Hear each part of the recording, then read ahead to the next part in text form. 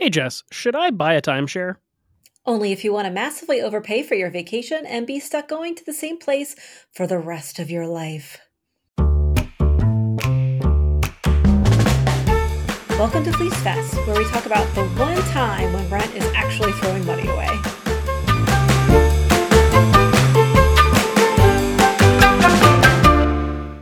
I'm Dan, and having just spent a weekend in Disneyland, I am tempted by the timeshare proposition. Man, we're just Disney nerds here. I'm Jessica, and I'll be honest, the timeshare at Disney's Polynesian Village Resort has tempted me more than once. But then I remember how much I blow on pin trading every time I visit Disney, and maybe it's not such a good idea that I visit there every year. So, Jess, what is a timeshare other than, of course, the best investment you'll make in your family's quality of life? Did you go to a timeshare presentation when you were at Disneyland, Dan? Maybe. So basically, a timeshare is where you buy into a property, usually some kind of resort or chain hotel, something like that. And in exchange for your money, you get the right to use the property. Oh, so you weren't kidding in the intro when you said it was renting. Except you're buying into it. You're an owner, so that seems better? Yeah, well, on their face, they seem pretty cool, right? There are different types of timeshare options. Some you get a week every year at a particular location or time. There's also ones that run as point systems, so you can use your points at different times and different locations. You don't have to stick to the same place every time. If there's a place that you like to visit or a resort you enjoy, you can lock in annual trips at what sounds like an affordable cost, at least in theory. I feel like points are a synonym for money here. Like, couldn't I just use United States dollars to accomplish the same thing? I guess I'm saying that, but there's probably a but coming. Oh, Dan, I've got more butts than a Sir Mix-a-Lot video on this topic. Okay, changing the rating of this podcast from PG-13 to R. All right, well, let's first talk about the costs. So, generally, you pay a lump sum for the timeshare or the points, whatever, however it works. The price depends a lot on where you're buying, the type of timeshare that you're buying, what perks you get, et cetera, et cetera. I found a bunch of different averages, and they all seem to be in the range of about $20,000 to $25,000, although they can go much higher if you've got bougie tastes. Again, not bad if it gets you a week every year at the Disney Polynesian. Avoiding going into any math on how I spend my money on Disney vacations, let's look at the next big cash outlay. Most people don't have the funds to purchase their timeshare outright, so they get a loan. Timeshares don't qualify for mortgages, so you're stuck getting a personal loan and one that's likely to very high interest rate. Often the timeshare companies are setting up the loan for you, but they won't really make the costs of the loan very clear or the interest rates that you're paying. Then there's the ongoing fees. We got maintenance fees, real estate taxes, annual ownership fees, special assessments. All these costs stack up and they aren't fixed. Increasing maintenance costs is actually one of the main drivers for people wanting to get out of their timeshare. Okay, but surely by all considerations here, it's just like owning a car past the loan term, right? Like, I'm pretty sure that buying used or having a paid off car is pretty much universally considered better than having a car payment. So, doesn't the issue here stop being such a big problem if the real estate investment is paid off and you just have some ongoing maintenance costs? Well, and that's actually assuming it gets paid off at some point, which we're going to get into later. But a car actually isn't a bad comparison here because, like cars, timeshares almost never appreciate in value. People assume that because it's property, that it's going to grow, right? And the salesperson giving the sales pitch is also saying the same thing. Yes, this is an investment; it will grow in value. Unfortunately, Dan, they're lying. What? Well, they're What? what crazy talk. It's almost like commissions, might make this a little tougher here. Anyway, while there are occasionally properties that do sustain or even grow in their value, they are like super far and few in between. Almost all timeshares plummet in value you'll find out when you go to sell. They basically plummet in value the second that you buy one. And in some cases, you can't even sell your timeshare. Lease contracts don't convey any type of ownership, and you're simply locked in for a set number of years, and then the property just reverts back to the original owner. Oh, so I'm not paying off my car in this analogy. I'm just leasing it for decades. Yeah. Well, at least with a car, it's providing you an important service, namely transportation, right?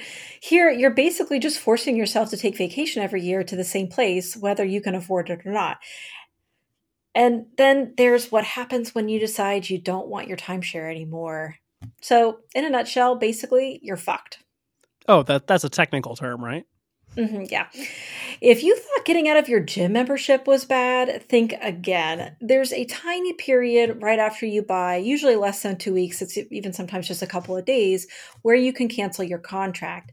But after that, it gets insanely difficult to ditch your timeshare. Best case, your timeshare company will allow you to return your timeshare, usually for a fee. Sometimes it's small, usually it's not. This is totally at their discretion, though, and as far as I can tell, not very common. So, assuming that doesn't work for you, the next step is to try and sell it on the open market, assuming that you actually have the right to sell the property. Again, not everyone does. As I mentioned before, this is often a rude awakening for people. Timeshares trade at a fraction of their value on the open market, and it's not unheard of for people to try and give them away, and they do that unsuccessfully. This option, again, is not available to people who got their loan directly from the timeshare company, though. In order to sell those properties, the loan has to be fully paid off. And this is where the worst case scenarios pop up. So you bought a timeshare expecting to pay a certain dollar amount, and you took a loan from the timeshare company to do it, who conveniently doesn't go over the fine print. But then your costs start to go up. Maintenance fees increase, and you have less money to pay your loan down, which, continues to grow this whole time, right? At rates triple what a mortgage company would charge you. And you call the timeshare company asking for help, and of course, they will happily work with you to get your loan payment down, right? They're focused on the monthly costs, but ultimately they just end up giving you a new loan. And which, as you might guess, that doesn't end well either. People just have more and more loan balances and more debt to service each month. And then you just basically have something that you completely can't afford. And that leads us to the next layer of our shit sandwich, timeshare exit companies. Why do those sound familiar? I feel like we might have talked about those before. Didn't oh, you know what? Didn't we talk about these in our Dave Ramsey episode?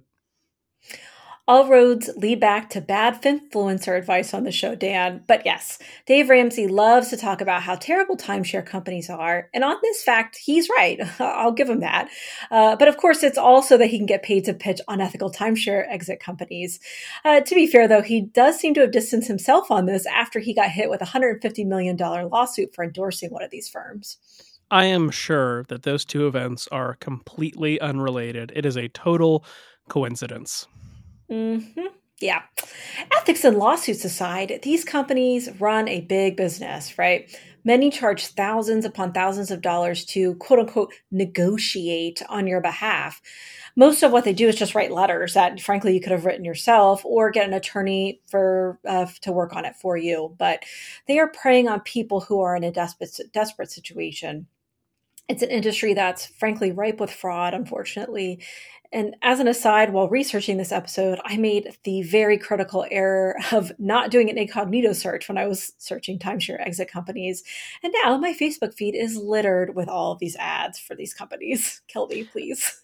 I mean, also, you are on Facebook, so they probably think that you are a 60-year-old grandmother. But, Yeah, I the am. hazards of podcasting, I guess. So, what options do people actually have to get out of these timeshares, assuming that they can't just sell them or give them up? Yeah, so kind of the first step, as I mentioned before, is you can try to negotiate with the company. You can also attempt to rent the property out. Some people just attempt to abandon the timeshare, but unfortunately, in those cases, the fees will continue to accumulate and they will report it on your credit. Unfortunately, for some people, the only way out is bankruptcy. So, if timeshares are such bad purchases, why do people keep buying them? Well, it's the same reason people get stuck with shitty permanent life insurance policies or annuities. Aggressive sales tactics. Tell me if you've heard this before, Dan. You've won a free vacation to a beautiful resort in Myrtle Beach, and all you need to do is sit through a short presentation and you'll get your trip, no strings attached. Jess, I'm a Toydarian. Mind tricks don't work on me. Only money. I am not susceptible to aggressive sales pitches. This is an easy free vacation. Bring it on. Well, that's what everyone thinks. Although if there's one person in the entire world that I think that actually could make it through a timeshare sales pitch, it's going to be you, Dan. The secret is being politely hostile as opposed to being politely patient. Jokes aside, I seem to recall a phenomenal South Park episode where the family wins a ski trip to Vail and the parents are literally, not figuratively, like literally trapped in a timeshare sales presentation. Like they get on a ski lift and the ski lift just takes them to another presentation. So Sisyphean. And actually, that's the best parody is probably close to reality. So there's a little bit of truth in this, which we'll get to in a second. But ultimately, everybody goes into one of these meetings thinking they're not going to get a timeshare, Dan, but it happens. A lot of people still come out with a timeshare. You're often locked in a room with an aggressive salesperson for hours at a time, despite the promise of a short presentation, right? They'll say maybe it's 60 or 90 minutes, but ultimately you might be in there for 4 or 5 or even 6 hours. And the sales pitches are often deceptive or unclear. They'll tell you that you're saving money when you most certainly aren't. They'll say that the property goes up in value, which it most certainly will not. They'll show you the math. Of course, it's wrong. They'll ask you to sign pledges, prey on your fears and hopes. It's just incessant, aggressive sales tactics. You'll read horror stories of not even being allowed to use the bathroom unless you agree to purchase the timeshare. Oh, so it's actually kidnapping. What I'm hearing here is that if you or your family go to a timeshare pitch, if we don't hear back, we should call Liam Neeson to come save you. I trust no one else to come to my rescue, obviously, Dan. Well, if you want to buy a lifelong vacation at some crappy resort or a beach town or Disneyland for way more than you'd ever spend on a one-time visit, consider buying a timeshare. I'm kidding. Never buy a timeshare. Never.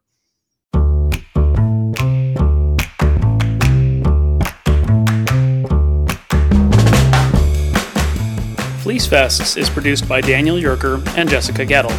Daniel Yerker is an investment advisor representative of My Wealth Planners, a registered investment advisor in Colorado, and Jessica Gettle is an investment advisor representative of Pavilion Financial Planning, a registered investment advisor in Pennsylvania. Our theme song is Dr. Yes by Yari. Nothing discussed in this podcast is investment advice or any other form of advice, and the podcast is for education and entertainment purposes. If you make investments or other financial decisions because of the podcast, frankly, you weren't listening.